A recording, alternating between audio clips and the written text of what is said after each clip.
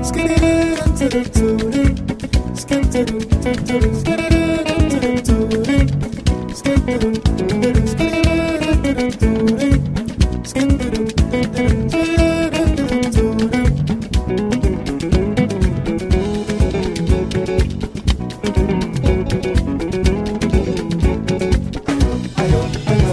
everyone, welcome to another episode of Not Your African Cliche. My name is Ify and I am here with my lovely co-hosts. They're not just lovely, they're also smart and intelligent and opinionated women. Come on.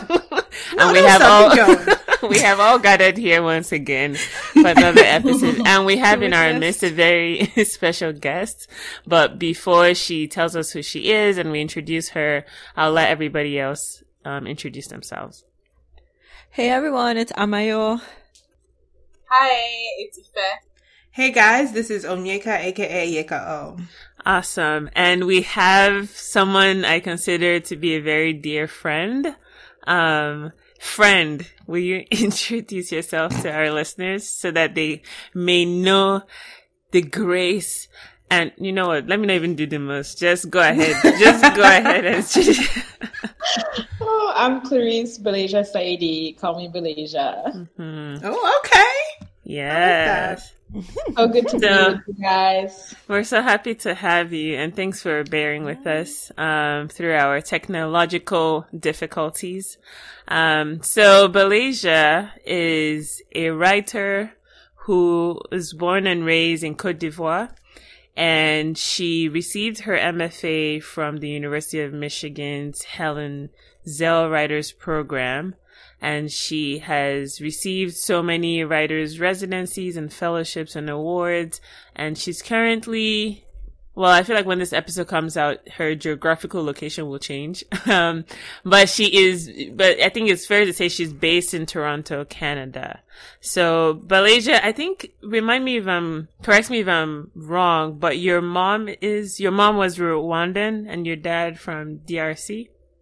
Yes, that's right. Okay. So I know Beleja through a mutual friend, and I will spare you guys the details, but let's just say it was love at first sight, or at second sight. But Beleja is just a really great person. She is a talented writer.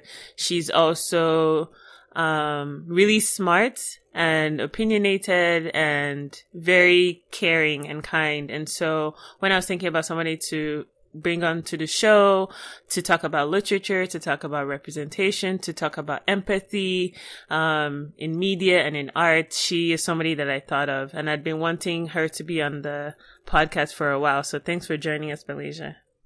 Oh my goodness, my pleasure. I love this podcast, so I can't even believe this is happening. Yay. We're so happy to have you. So we just want to, I've already given the audience some introduction, but I guess I just wanted to ground everybody in knowing who you are as there's only so much we can know into who you are as a person, but just giving us some background on your upbringing and where you're from, not just in terms of the name of the country, but just an understanding of where you come from. Yeah, it's like you mentioned, I'm born and raised in Côte d'Ivoire, so I grew up speaking French mostly at home and at school.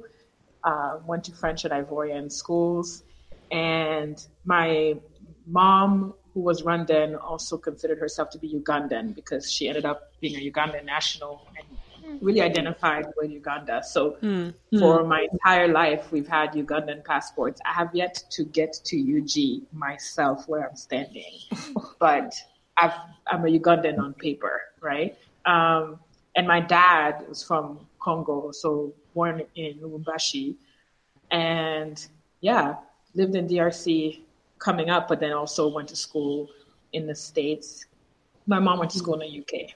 And they met in Ivory Coast. That's how us kids are born and raised in Côte d'Ivoire.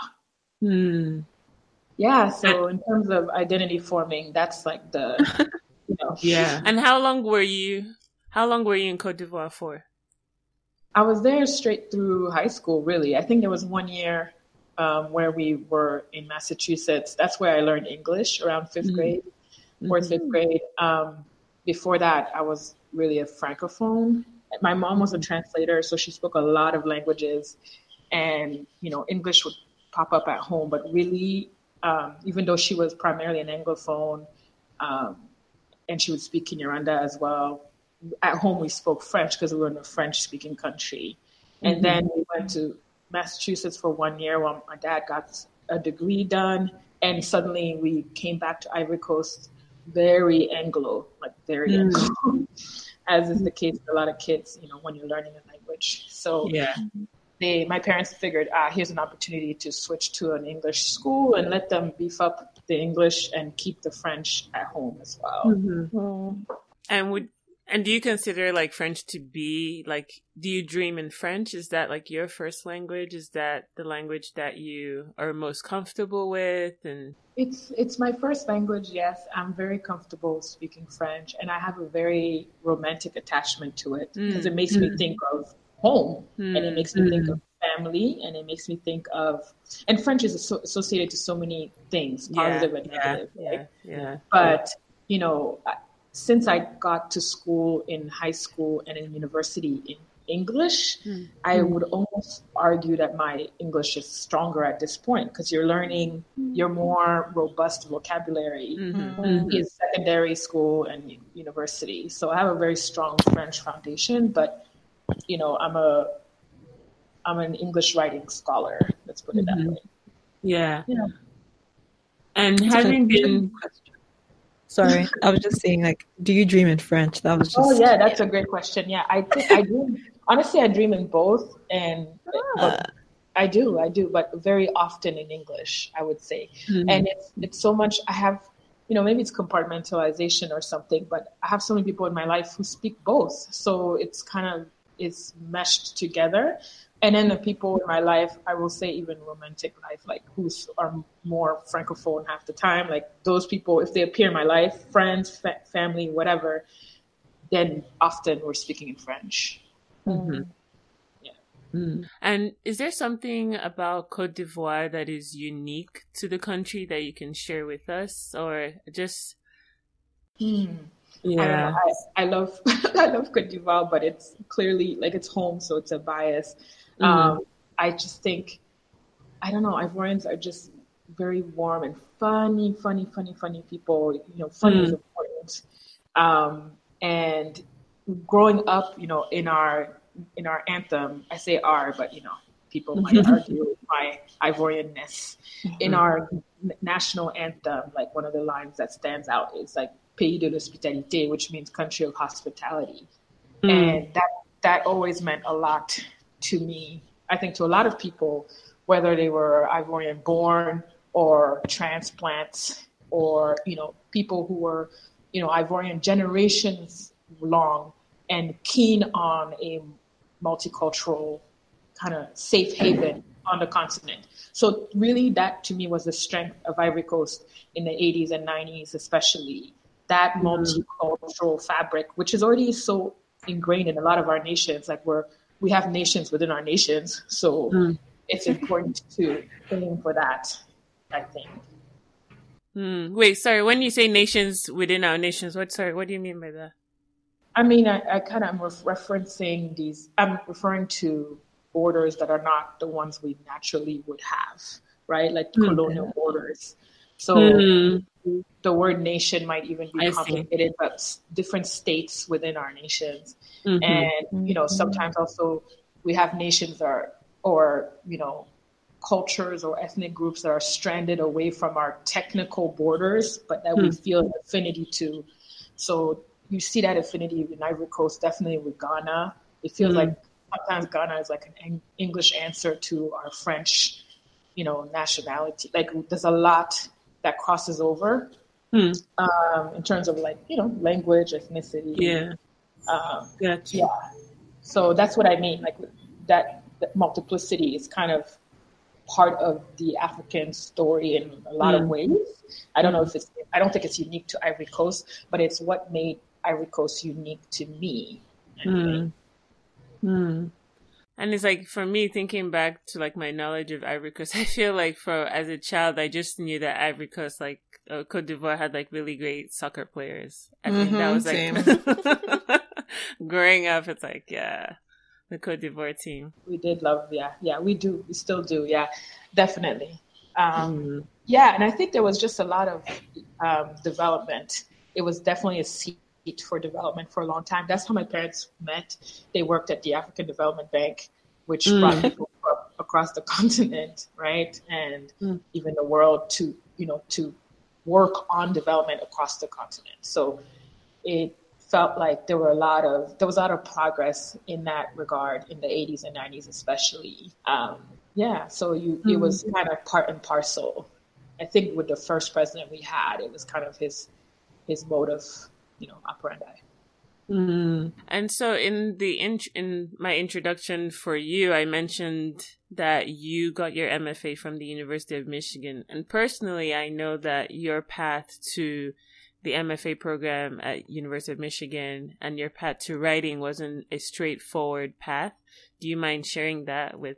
No, I don't. I mean, I don't know if a lot of people could probably relate, but for me, in undergrad, I went to undergrad in DC. I really wanted to be in New York, actually, but ended up in DC in a school that was very focused on international development, economics, law. My parents came from that kind of way of thinking as well.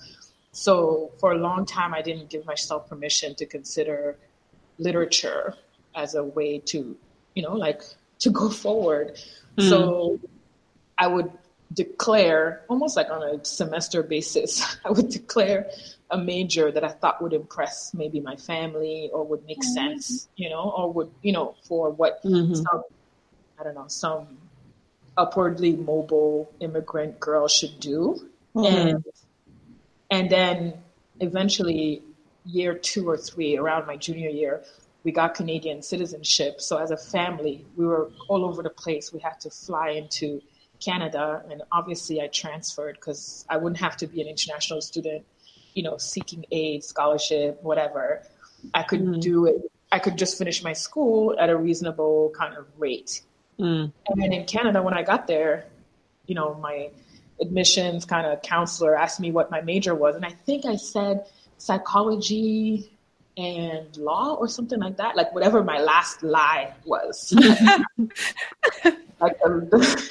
And she looked at my transcript and she's like, but there's no way, like all you do is take literature and writing courses. Like, if you want to be, like a psych major, you're going to be starting like a freshman.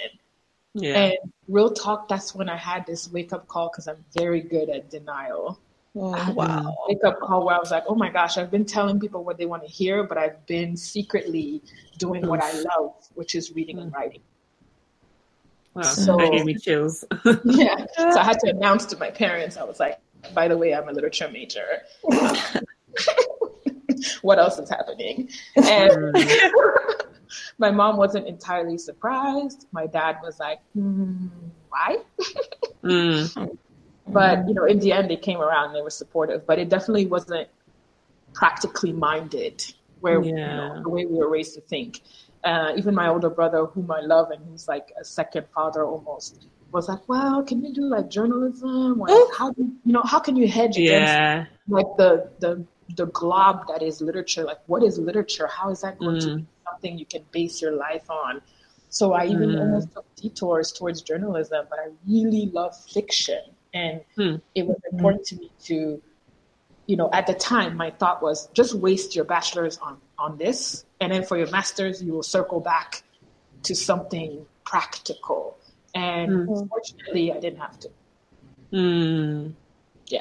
But I still ended up in finance at some point in Toronto to make ends. I'm just working, That's real, yeah. Yeah. That bilingualism was helpful because, Canada is bilingual, but not really consistently. So there's a lot of service and kind of government-related jobs where there's a requirement to hire very strong bilingual, staff. And in finance, that's the case. Like that's the law. So my bilingualism trumped my lack of financial degrees, and I was able to just learn on the go. And I ended up in mutual funds. Yeah. So that's Wow. it. And Michigan saved me. Michigan gave me a fully funded ride to just take 3 years and give it another shot. And not as someone who reads literature, but someone who's trying to create literature. Mm. And what has writing as a practice, like how has that been for you, and what has surprised you about, writing and creating literature? Yeah, I think just when I was in undergrad, I had taken one writing workshop and I didn't get any mentorship. I didn't get a lot of, encouragement. Let's put it that way. Mentorship is kind of a plus. It's almost a privilege, but encouragement should kind of be part of the game.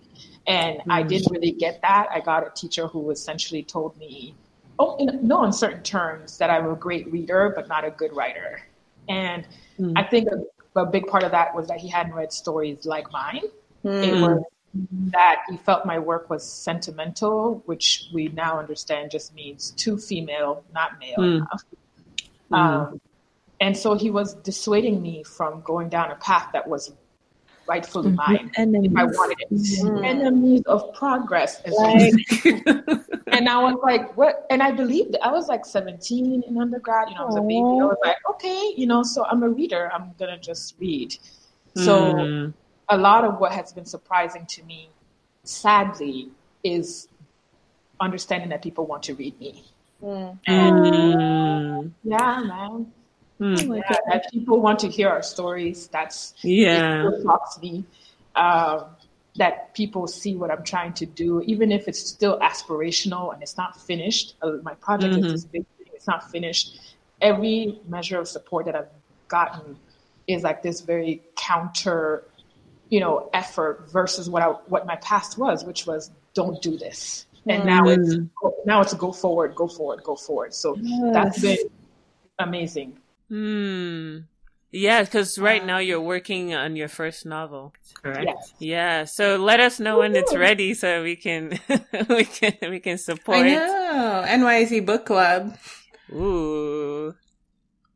Yeah. And so you were a guest on We're Here Love, like a podcast, and on that podcast, and we'll put a link to it in the show notes, but you had mentioned that like writing for you is a way of contemplating the world and like being a better observer of the world and describing the world. And so a question I had immediately when I heard you say that is, what are you currently focused on describing, and like what are you currently paying attention to right now? Yeah. I think it's a myriad of things, but it turns out to be very related things. I think it's Marlon James who said he writes about he said, I write about three things: what I love, what I hate, and what I'm deeply conflicted about. And I think that's a very accurate representation of what I end up kind of focused on and paying attention to. Yeah. So even the very things that make your podcast relevant in my life, how do we combat cliches? How does identity formation look different for everybody? How do we get away from othering, especially superiority-based othering, which I feel we all do and can fall prey to. Things like that, as far as being an African person, as far as being, from a background that's multilingual, multicultural, multi-faith, the ways that we can be ourselves, even when we have split selves. All these things feel important to me. And sometimes they fall in the category of, I love this about us, or about me, or about people I know. And sometimes it falls into, I hate this about us, or the people I know, or myself. And very, very often it's like I'm deeply conflicted. So I'm trying to examine it in fiction. Yeah. So I don't know if that's too general. I can go. No. It's great. I'm just giving room for other questions that might pop up. I have a question, and this is kind of going back to what you mentioned a little bit earlier, how one what one person says can affect your life for such a long time, whether it's a positive or a negative comment, and how oftentimes the negative comments like linger longer than even the positives. And so I'm curious on a practical level, because I feel like at some point, you know, for everyone, whether it's of us on the podcast right now or those listening, where it's like someone has said something, but like your current position is undoing what it is that you've been told or you've heard about yourself. Like, what are the practical things that you've done to like combat that negative comment that you heard? Like, cause it's obviously a process, right? Yeah, absolutely. And also sometimes you'll hear something negative on two levels. There's what the person is saying and what they mean, you know, or there's what they mean and what you can actually take away from it. You know, I think in a workshop model, which is typical for writing circles and degrees, it's really important to hear the negative, but not run with it. Like, not to get carried away, but also not to dismiss it. Sometimes you can find power in critique, you know.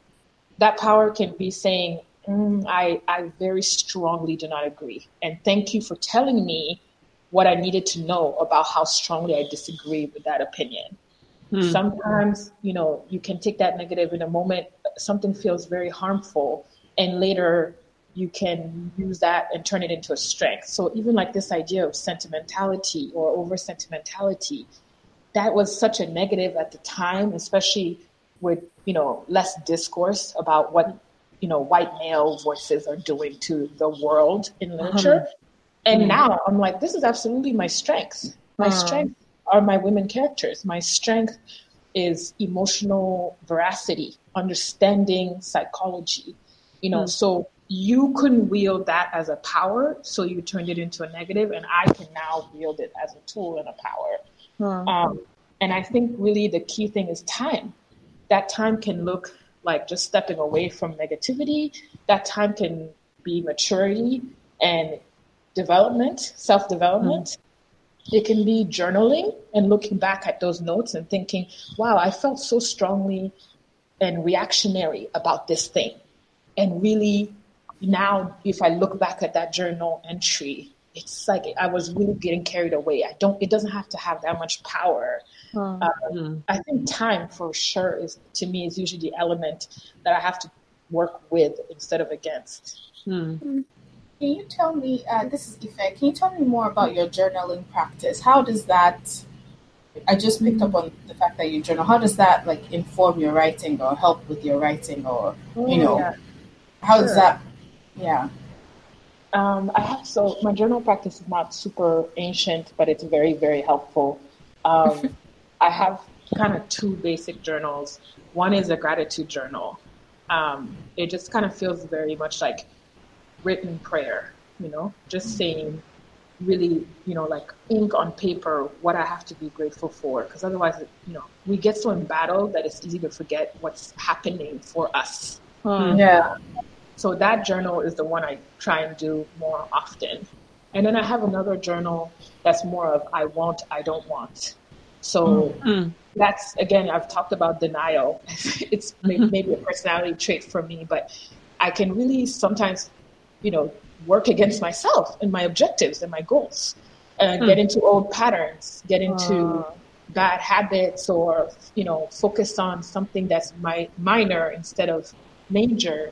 This also speaks to anxiety and like trying to have as strong a mental wellness as I can. So my I want journal is a way to remind myself of more kind of lofty goals, you know, the person I want to be, the actions I want to take, what I want, you know, what I want to represent, and then remind myself what I don't want. Those two things speak to as much as to who I want to be as to the writer I want to be. Wow. That's great. And you've just, you know, motivated me and inspired me to continue with my well, continue is a very loose word. Speak your truth, boo. many years ago I read this book. Ifewa, do you remember this book? This 1,000 Reasons or something by Anne Voskamp. Oh yes. Yeah. It just took me It to was like a place. lifetime ago. Yes, yeah. I know. But there's this book about like, gratitude and joy and how much, the more you give thanks, the more joyful you feel. And I was writing gratitude stuff, but life got in the way, and I just never stuck with it. But it inspired me to do that and expand to the what I want, what I don't want. That's real. It's real to like distill it to, okay, what is the purpose of this journal? It's not just, I'm chronicling my life. Like right. What exactly am I trying to achieve with this? So yeah, thank you for that. Yeah. Oh. Yeah, I mean, for me, recently I just started reading this book, The Artist's Way by Julia Cameron, and one of the tasks, it's like a 12-week course book, and one of the tasks is to write 3 pages every day, like stream of consciousness, longhand, and I've been doing it for a few weeks now. And granted, sometimes it feels like I'm telling the story of my life, like, woe is me. But it's so interesting how at the end of, or like in writing, it literally becomes clear what it is that I want. Like it's almost like as I'm processing it, I see the answer and I'm like, oh my God, why am I beating around the bush? This is the answer right here. So sometimes it's funny how like even in just writing about how you're feeling and how, like, I don't know, sometimes in writing you're processing and then the answer suddenly rises to the surface. It's almost like the writing helps you declutter and get to the root of the matter.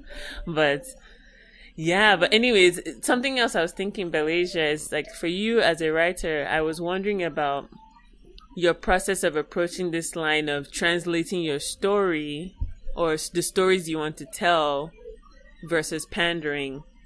And as I was thinking about that, some other things came up for me, Sorry, which is can you explain what pandering is for our listeners? So, how do I explain pandering? The way I don't want to say the way I see it because there's a dictionary definition of pandering. So, for our listeners out there, the few seconds I'm taking is to give you a dictionary answer. There's something I see something about a pimp, but that's not. It's like that's not the kind of pandering we're talking about. Not here. Yeah. Oh, no, I was like, while you find the dictionary, I was going to like give what I think the definition of pandering is, as I understand it to be, is surface level concern. So you're just only concerned about the optics. You're not really concerned. You just want to look like you're concerned. You just want to, is ojuaye, as they say it in Yoruba. You just want to be seen as doing the right thing, speaking to the right concerns, but you're not actually doing the work. Yeah, that gets at it. Yeah, sorry, the dictionary says to gratify or indulge, which seeing that in literature can translate to indulging somebody's like I don't know, like that, like for I mean I can but Belasia, feel free to go ahead. No, that's really it for me. Pandering in literature or in the arts, even just in general with like international relations, it's kind of like you're trying to gratify someone or satisfy someone, and very external of yourself, so it's almost like you're trying to meet someone's expectations without considering that those expectations may be false, erroneous, problematic, that kind of thing. And in art and literature, it's very important, at least in the sense of African literature, that we keep a lookout for that. Even the very name of this podcast, like Not Your African Cliche, is basically an attempt to de-pander or not pander. You're trying to say, we're not going to give you the easy, simple, on the surface definition of what it is to be a thing, right? So whether that thing be African woman, whatever. That's my understanding. And sometimes because writing is not just this thing you get to do on your on your precious time, because what you write, even if you want to consider it to be art, one day has to turn into a product that somebody can take and sell. Between those two things happens, there's a process, and like you use the word translation, there's a process where you have to try and really remember what you're doing, who you are, so that you don't change your product, or even like change yourself, change your depictions, change your characters, change your plot, change your, all these things in order to have a marketable and palatable product at the end of the day. Right? So it's even like that piece that was written sometime back, we all read it, about like how not to write, or how to write about Africa, or how not to write. That's a perfect pandering manifesto. Like, this is what happens when we're not careful. And then there's a counter argument, which is when you're so busy trying not to pander that you do a disjustice to the story you really are trying to tell. And that's where, like, I love that Binyavanga Wanena piece, like how to write about Africa, because it's true. And we have to stay away from these cliches, but at the same time, we have to be careful, because we don't give ourselves permission to write, and not just to write, but to write the specific stories we feel compelled to write. So what we hate as much as what we love, those things coexist. So if I want to write about, to take our day, the start of this conversation, if I want to write about this internet that's flaking on me, or the power that's going down, I get to do that, because it's my reality. I'll have the person, the pro-African, pan-African, who will frown at me and say, "Oh, must you depict our problems?" But if I don't, then I'm pandering to them. Right? And if I only do that, I'm pandering to this Western gaze that expects me to write the problematic African novel. And like the sad thing, or the frustrating thing about like discussion, or like our reality, is that it always feels reactionary to, like other people. We're not centered, or like it's because you have to weigh, how is my work going to be received by, like, the Western world? Like, do you understand? We can't just be, it's always, there's so many things to weigh. There's so many, how will I make sure not to fall into stereotypes, or it's just like sad, and it makes me angry that's something we have to consider. And, white make are just be like, well, I am the default of the world. Take me as I am. I think that's one of the things I had to learn in my first year of grad school, to kind of shrug off some of the representational pressure, because this idea that, especially since I consider myself Ivorian, Rwandese, Congolese, all these things, but to any of these nations that I hail as home, any of them can turn around and say, not really, asterisk. Not really. Oh, but were you raised here? Oh, but but do you know our language? Oh, but what tribe is your tribe? Oh, but you've never even been in this country. And yet I'm so proud of my heritage and my identity. So no matter what I do, I will not please everybody. So at the end, I can turn inward and really just focus on pleasing me and writing the story that I would want to read. And that's very freeing, but it's not an organic, easy thing to do, because we're constantly, I want a strong, loving African readership. It's a big part of what I want, because I come from that. But I know that in writing about politics or gender dynamics, or gender meaning like family, marital politics, any of these things where I want to grapple with things, I know I'm going to have someone saying, oh my gosh, here's this representation. And again, being a Francophone who's now an Anglophone, I'm going to write this Ivorian novel in French, this Ivorian-based novel, Ivory Coast-based novel in French. How do I not immediately disqualify myself from being, you know what I mean? Authentic. That word comes up a lot when it comes down to it. And yet I stand here and I tell you I'm born and raised this way. I can name my streets. I can tell you this or that, but you won't give me that honor, right? Unless I do it your way. So in the end, I learned to do it just my way. Sorry, if anyone, I didn't mean to interrupt your initial question. I'm just wondering if Palasia answered while she was describing like pandering. I think that's really the gist of it, but it's true that it's difficult because there's different types of it, and I know for sure, you know, as African creatives, we know what we're trying to do. But I'll even give a short story just to, again, denial is the theme here. Like Malaysia is really good at denial. Like I started writing this novel, I won't go into much, but it's set in 1997-8. And one character, she's Nigerian, by the way, is moving she's moving from Lagos to marry this Ivorian guy. So most of the book takes place. An African love. Yes, African love. Again, you know my themes: multilingual, multicultural, multinational. That's the home I grew up in. You know, so I took this example, and she's leaving Niger in '98, going to Ivory Coast. This country is new to her. The language is new to her, and I was very much enamored with that as the setup of the novel. Like, how do they make this marriage work? How do they communicate better or worse over time? How is she not othered, or how is she othered in this country that claims to be hospitable but has its pits and falls?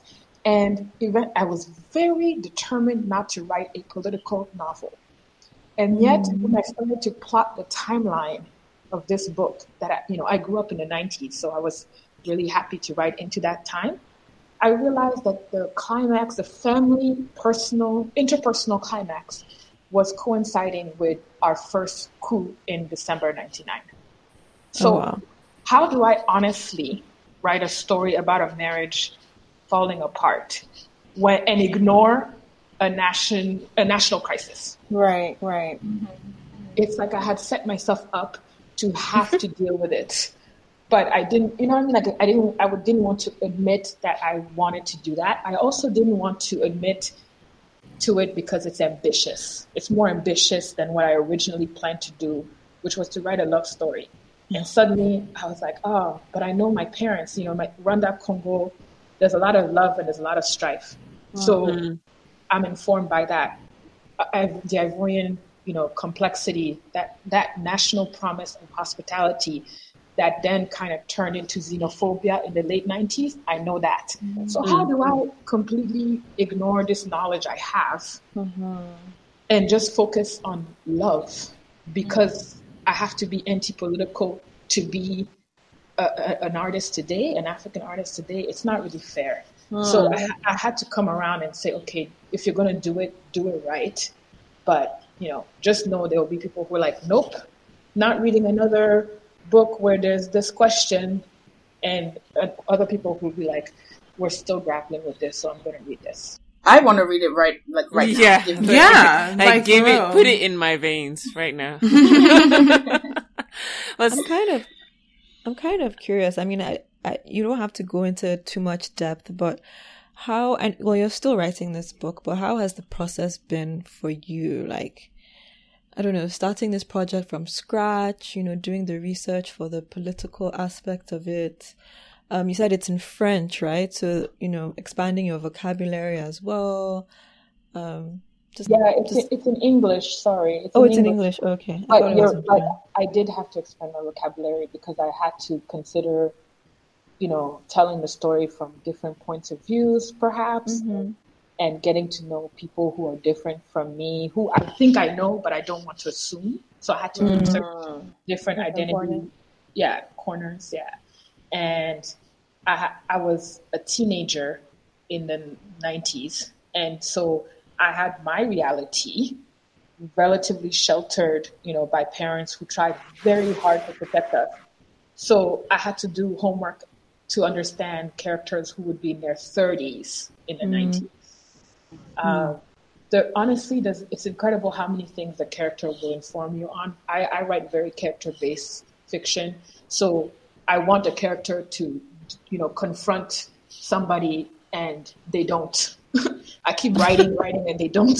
And I'm like, oh, that's your personality. You would confront them. She's not trying to do that. Why would you not do that? Yeah, and then you lean into research that's based on this person that doesn't quite exist, but exists. And you also look into, are there cultural reasons that she is okaying something you wouldn't okay? Or that she's more, combative than you would be or less?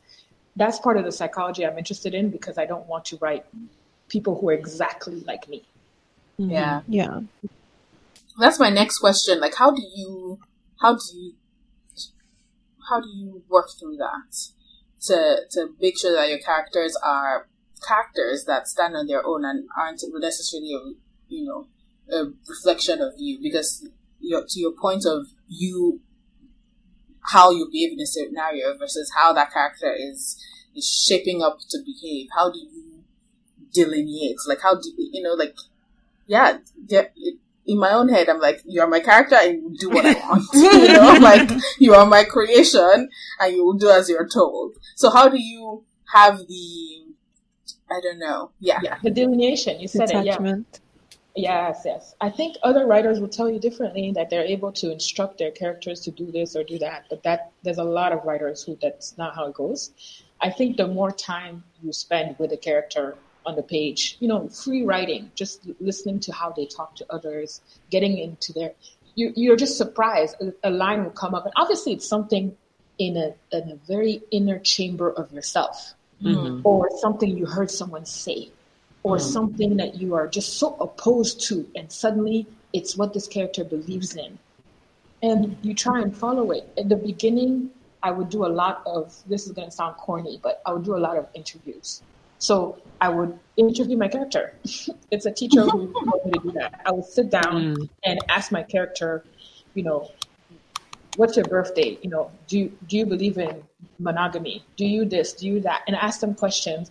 And then when I had written more into the book, I would have the character interview me. So I would give them the chance to say, why would I do that? Or to say, like, who do you think I am that I would, stick around with this guy? Or, like, when do I get the chance to speak up on this issue? It's just these simple character prompts and techniques where basically I was being hard on myself as a writer so that I don't make my characters do exactly what I want. Because once I'm doing that, they're just flat and they're they're just puppets, and I get to keep my message and my beliefs intact, where really the best writing, you should be questioning yourself and your beliefs, turning things kind of up and down and looking underneath stuff. And you might still end up in the same place, but your book might explore, that multiplicity. Wow. Get it, girl.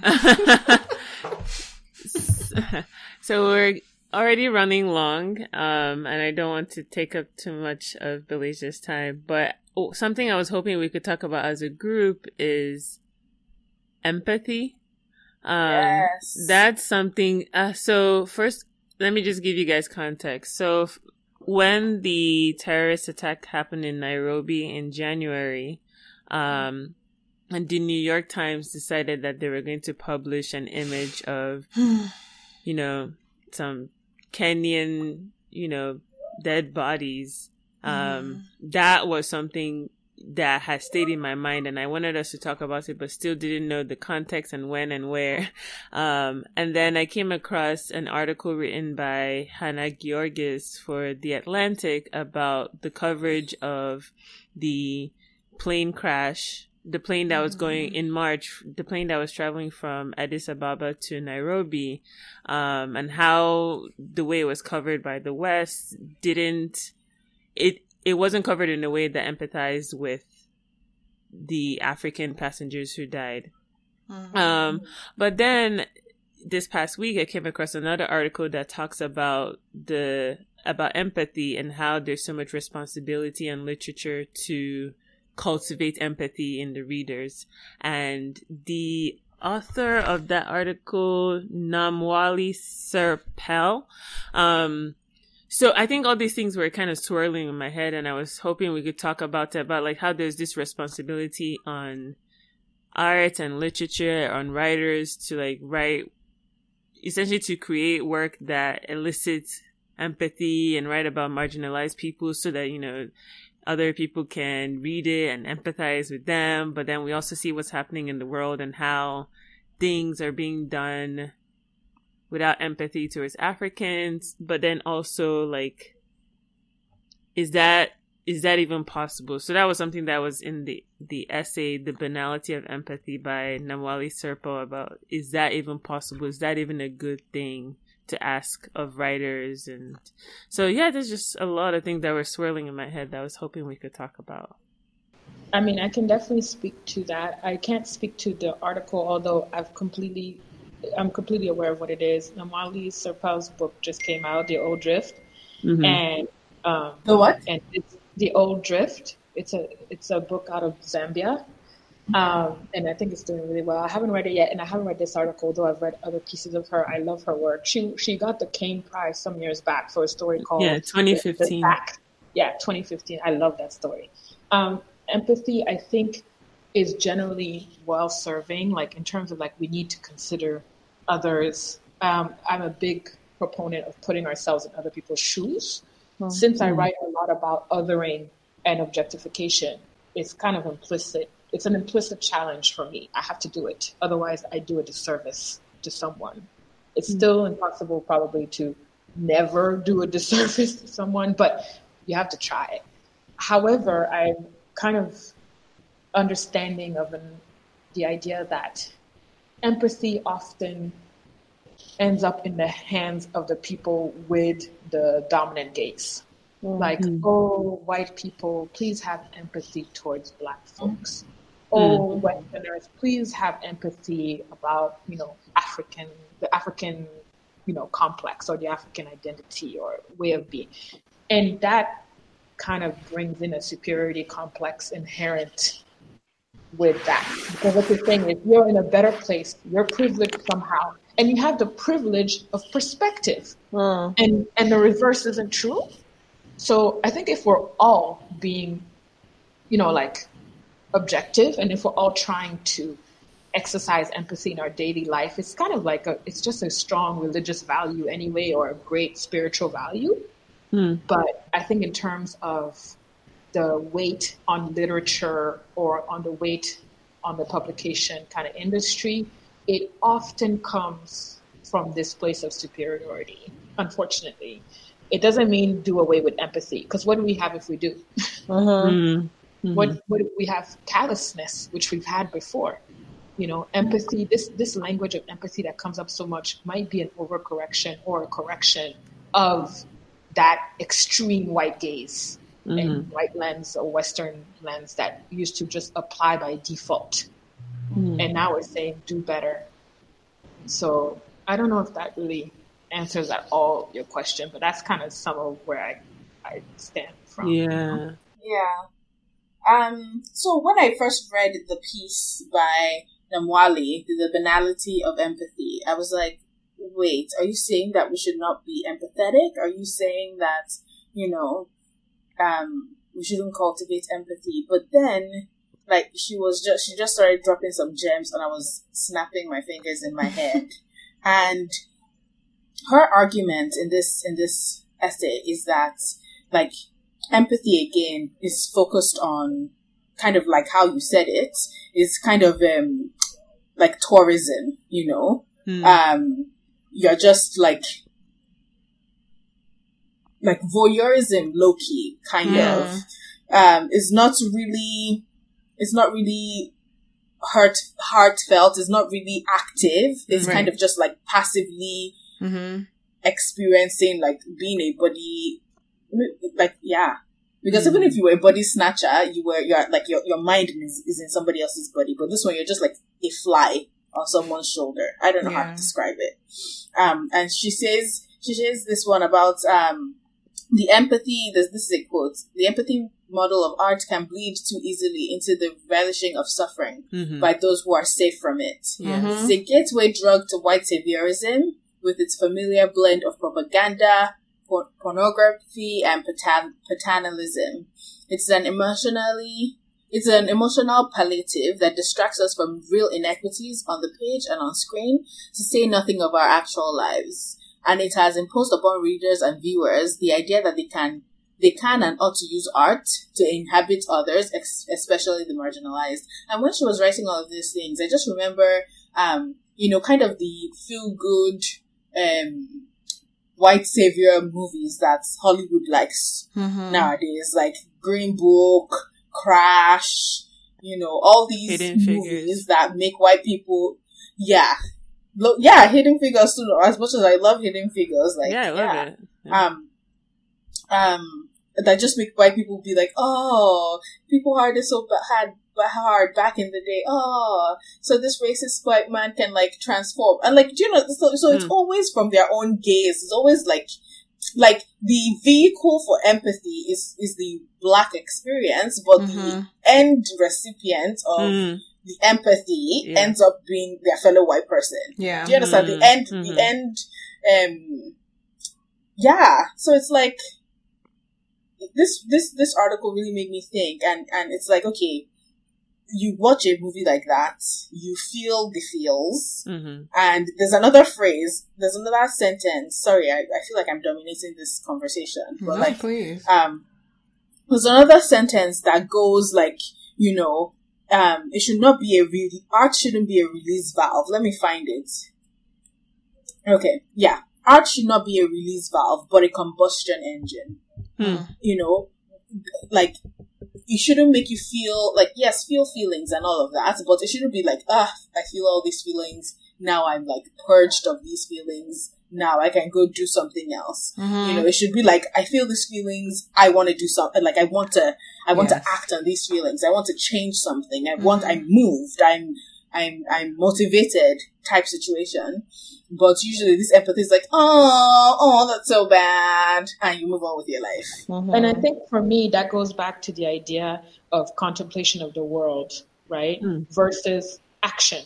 That's why I try to speak to writing as not an action, even though it's, of course, full of work. You put a lot of hours into it. But it's easy to think you've written something, so you've done something.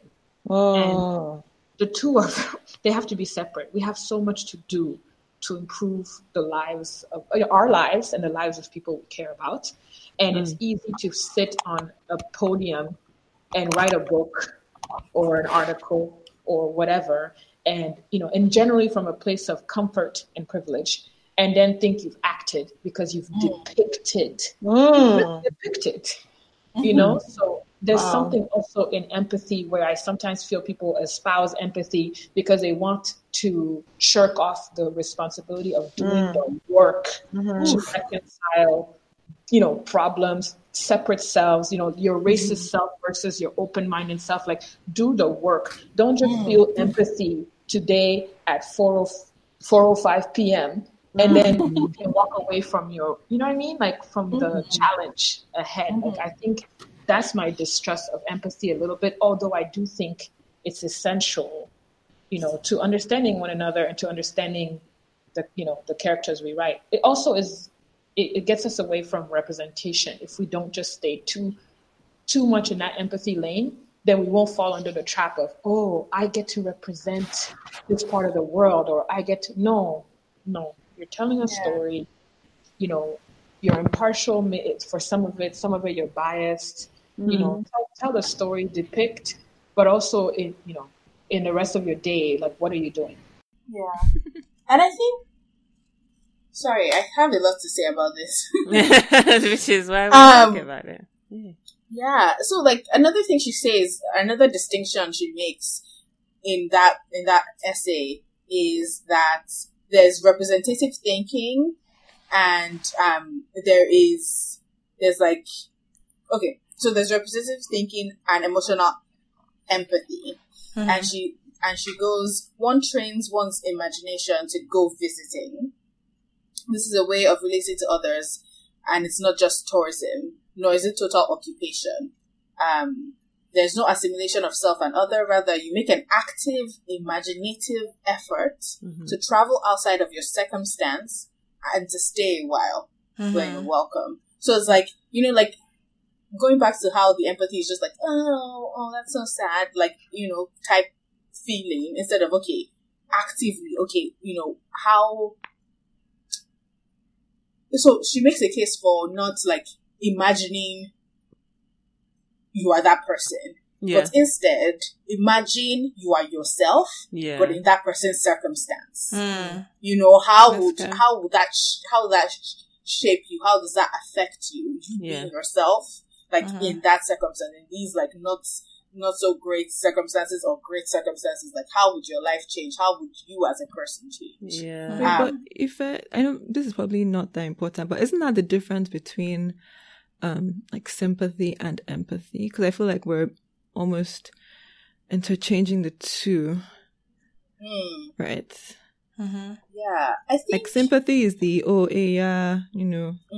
I feel bad for you, but then empathy is you then putting yourself in that person's shoes and being able to feel those emotions. But then you said, it's not just the feeling, it's the action afterwards. But just. Yeah, I think maybe like now as language is evolving, I feel like now empathy has kind of started, like empathy as we talk about it or how as it's depicted has now started shifting towards sympathy. Do you understand? Like the lines have become more blurred and the decisive action of empathy, is kind of watered down now. So I agree with you that I don't think that sympathy or empathy necessarily have to come with action. I was gonna exactly that was something she brought up in the essay too. That empathy is not necessarily a prerequisite for doing the right thing. Like and I think Ife, you were saying this like the first time or when I started reading the essay, I was like, okay, where is she going with this? Where is she going with this? And then boom, she starts like bringing up these gems. And one thing that she brought up is that like in this call for like reading broadly so that we can empathize, there's also this increase of like gazing upon suffering as a way of increasing empathy. And that's one of the reasons in the clip, I think it was the WNYC Studios clip that I shared, the photojournalist was like, they were saying like, oh, this is an extreme situation. So, maybe the New York Times felt like it had to publish this extreme photo to like shock people into like sympathizing. And it's like, what does this say about us if like you have as to like people, use the most extreme, essentially, what's the word? Like,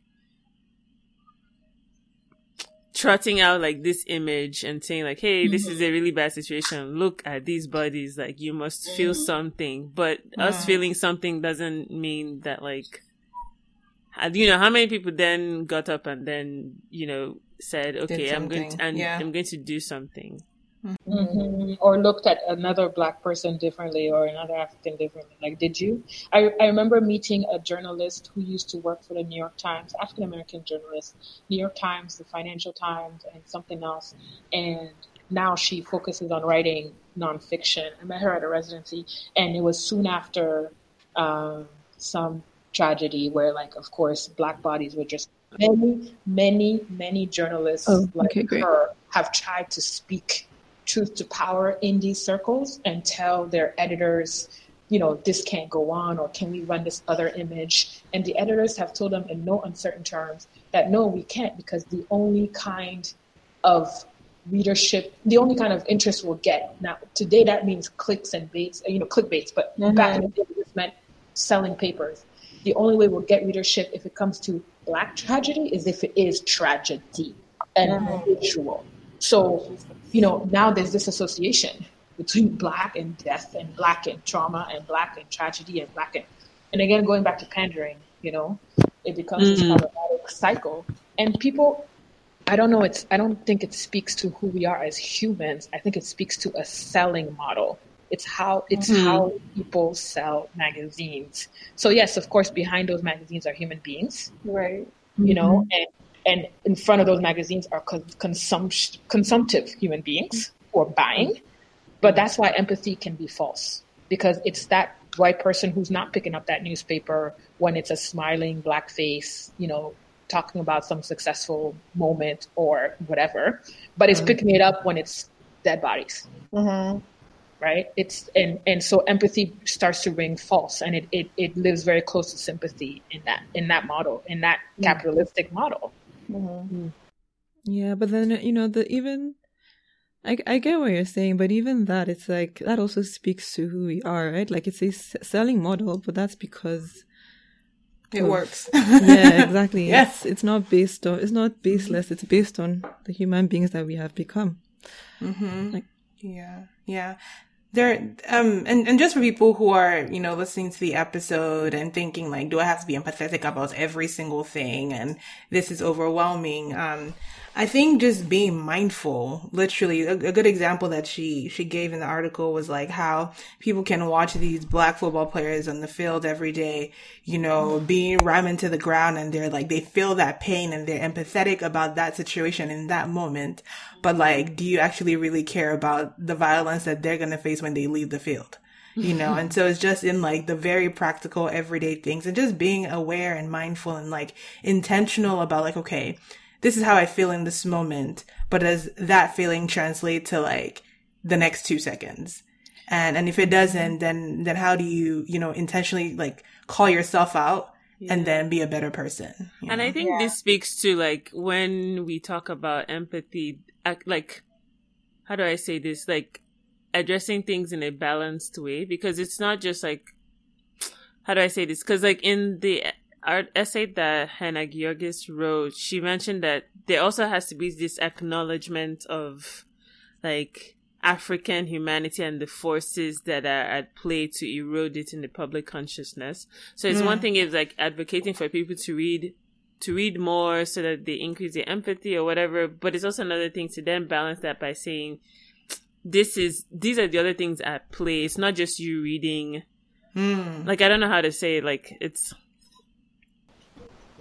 Yeah. No, there's also even an article that came out, I think yesterday or today, it was on NPR, very short, but called "So Does American TV Ever Mention Africa?"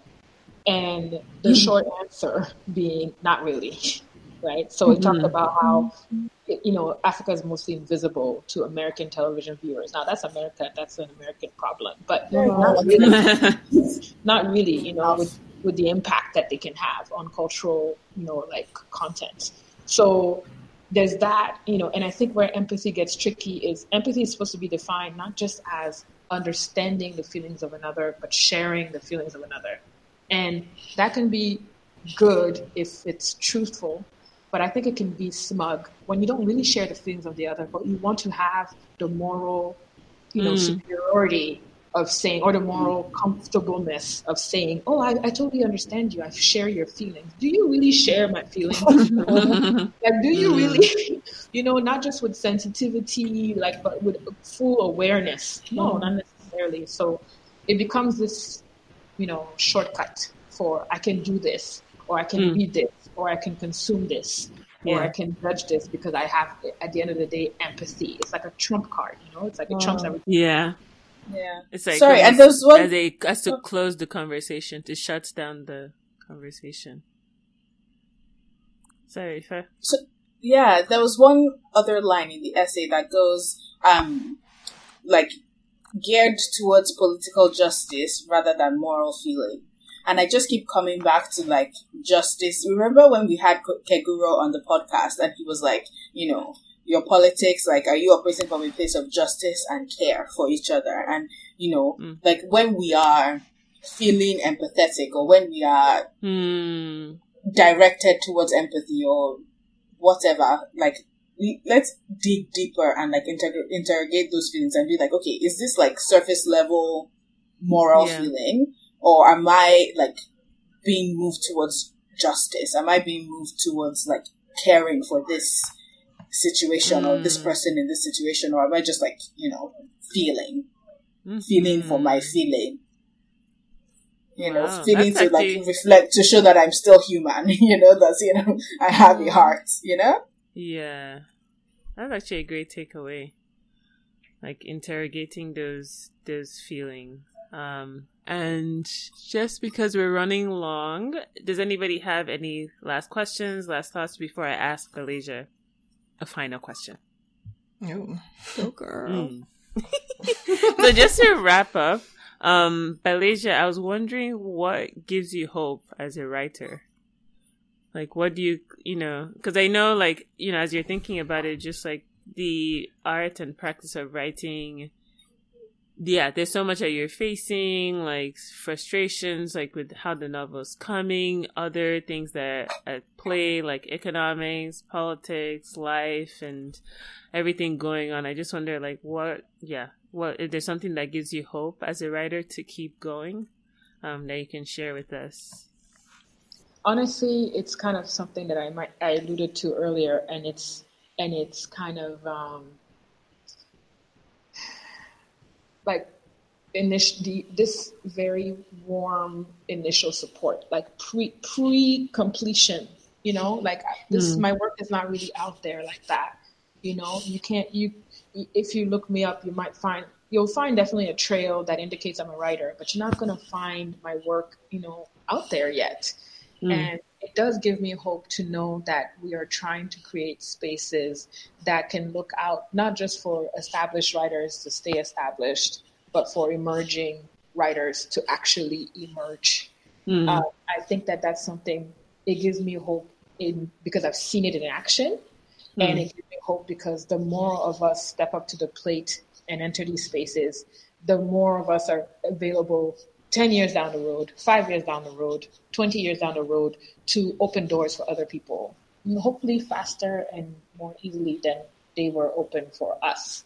That gives me hope. I don't want to tell one story and then, look around and then feel that I need to tell another story that isn't mine to tell. I know that there are people who have stories to tell just like I do. And it does give me hope. When someone paves the way or makes the path easier for me, it gives me hope because I hope to kind of return the favor. Wow. Yes, let us know when that book is out, babe. Like, I will. we need to read it. NYC Book Club. #NYC Book Club. So just to actually wrap up the episode, we haven't done this in a minute, and I feel like this episode is quite a literature heavy episode. I don't know if y'all are reading anything that you want to talk about and you want to share and let I am. So, oh my God. Whoever feels led by the spirits. I am led. Wow. Very led. So, I just finished reading Bad Blood by John Carreyrou. I don't know if I'm pronouncing his name correctly, but it is about the Theranos scam. And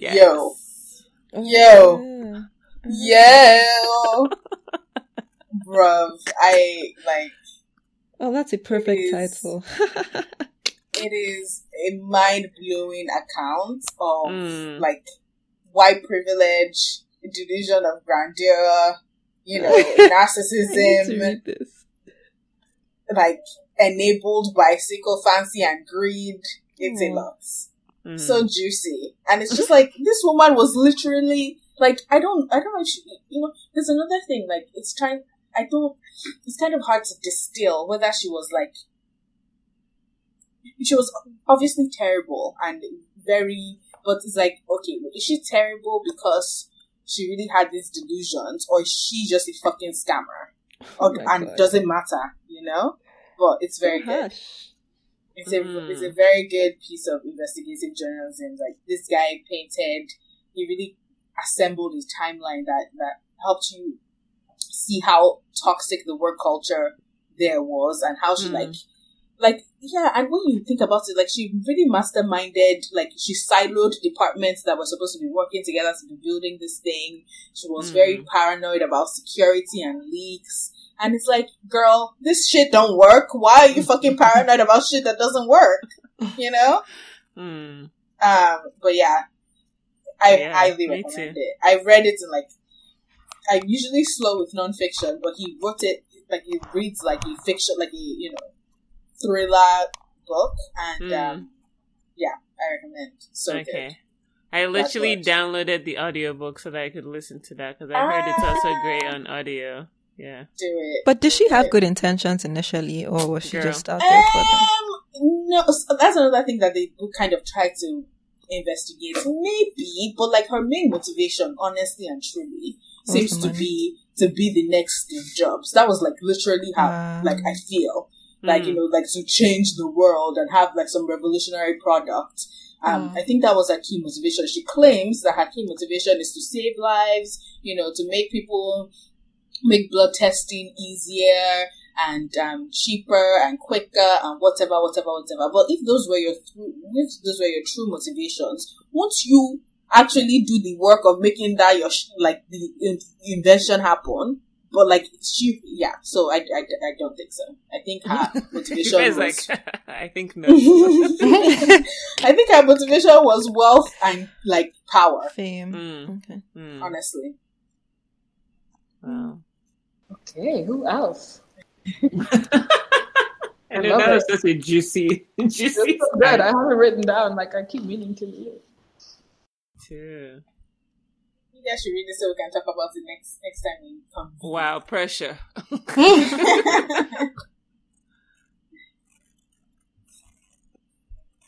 Yeah. Anybody else? Okay. Yeah, I'm not reading anything right now, guys. Sorry. Yeah, because you're students. School is in session. Science prevails. Yeah. Well, I can share one. This is Belisha. I can share something I read. I won't go into detail. I'll just recommend it. It's a book called Golden Child by Claire Adam. I don't know if anybody heard about this. But anyway, it's set in Trinidad and Tobago. It's a very quick read. It's about a family that's kind of faced with with a family with I think twin boys or two brothers, and there's a bit of a dramatic thing that ensues rather.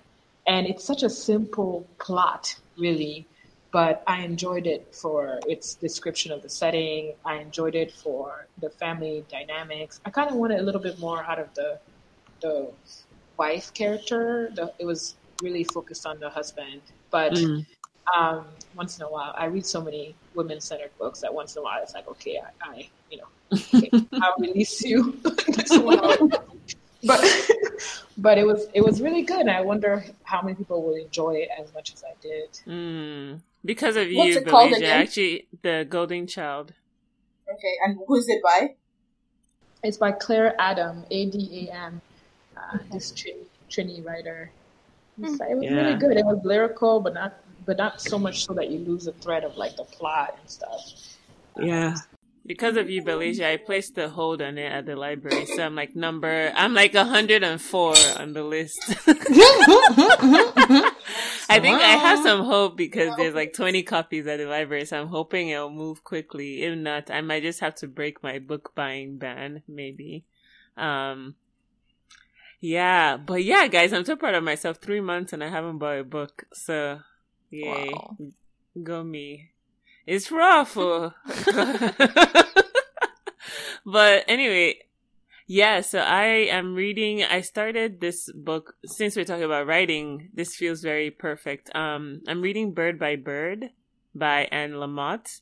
And I started reading it late last year and kind of got out of it. And I just started rereading it again. And it's just the way she writes, she actually has a wicked sense of humor, but also she's a little bit woo-woo.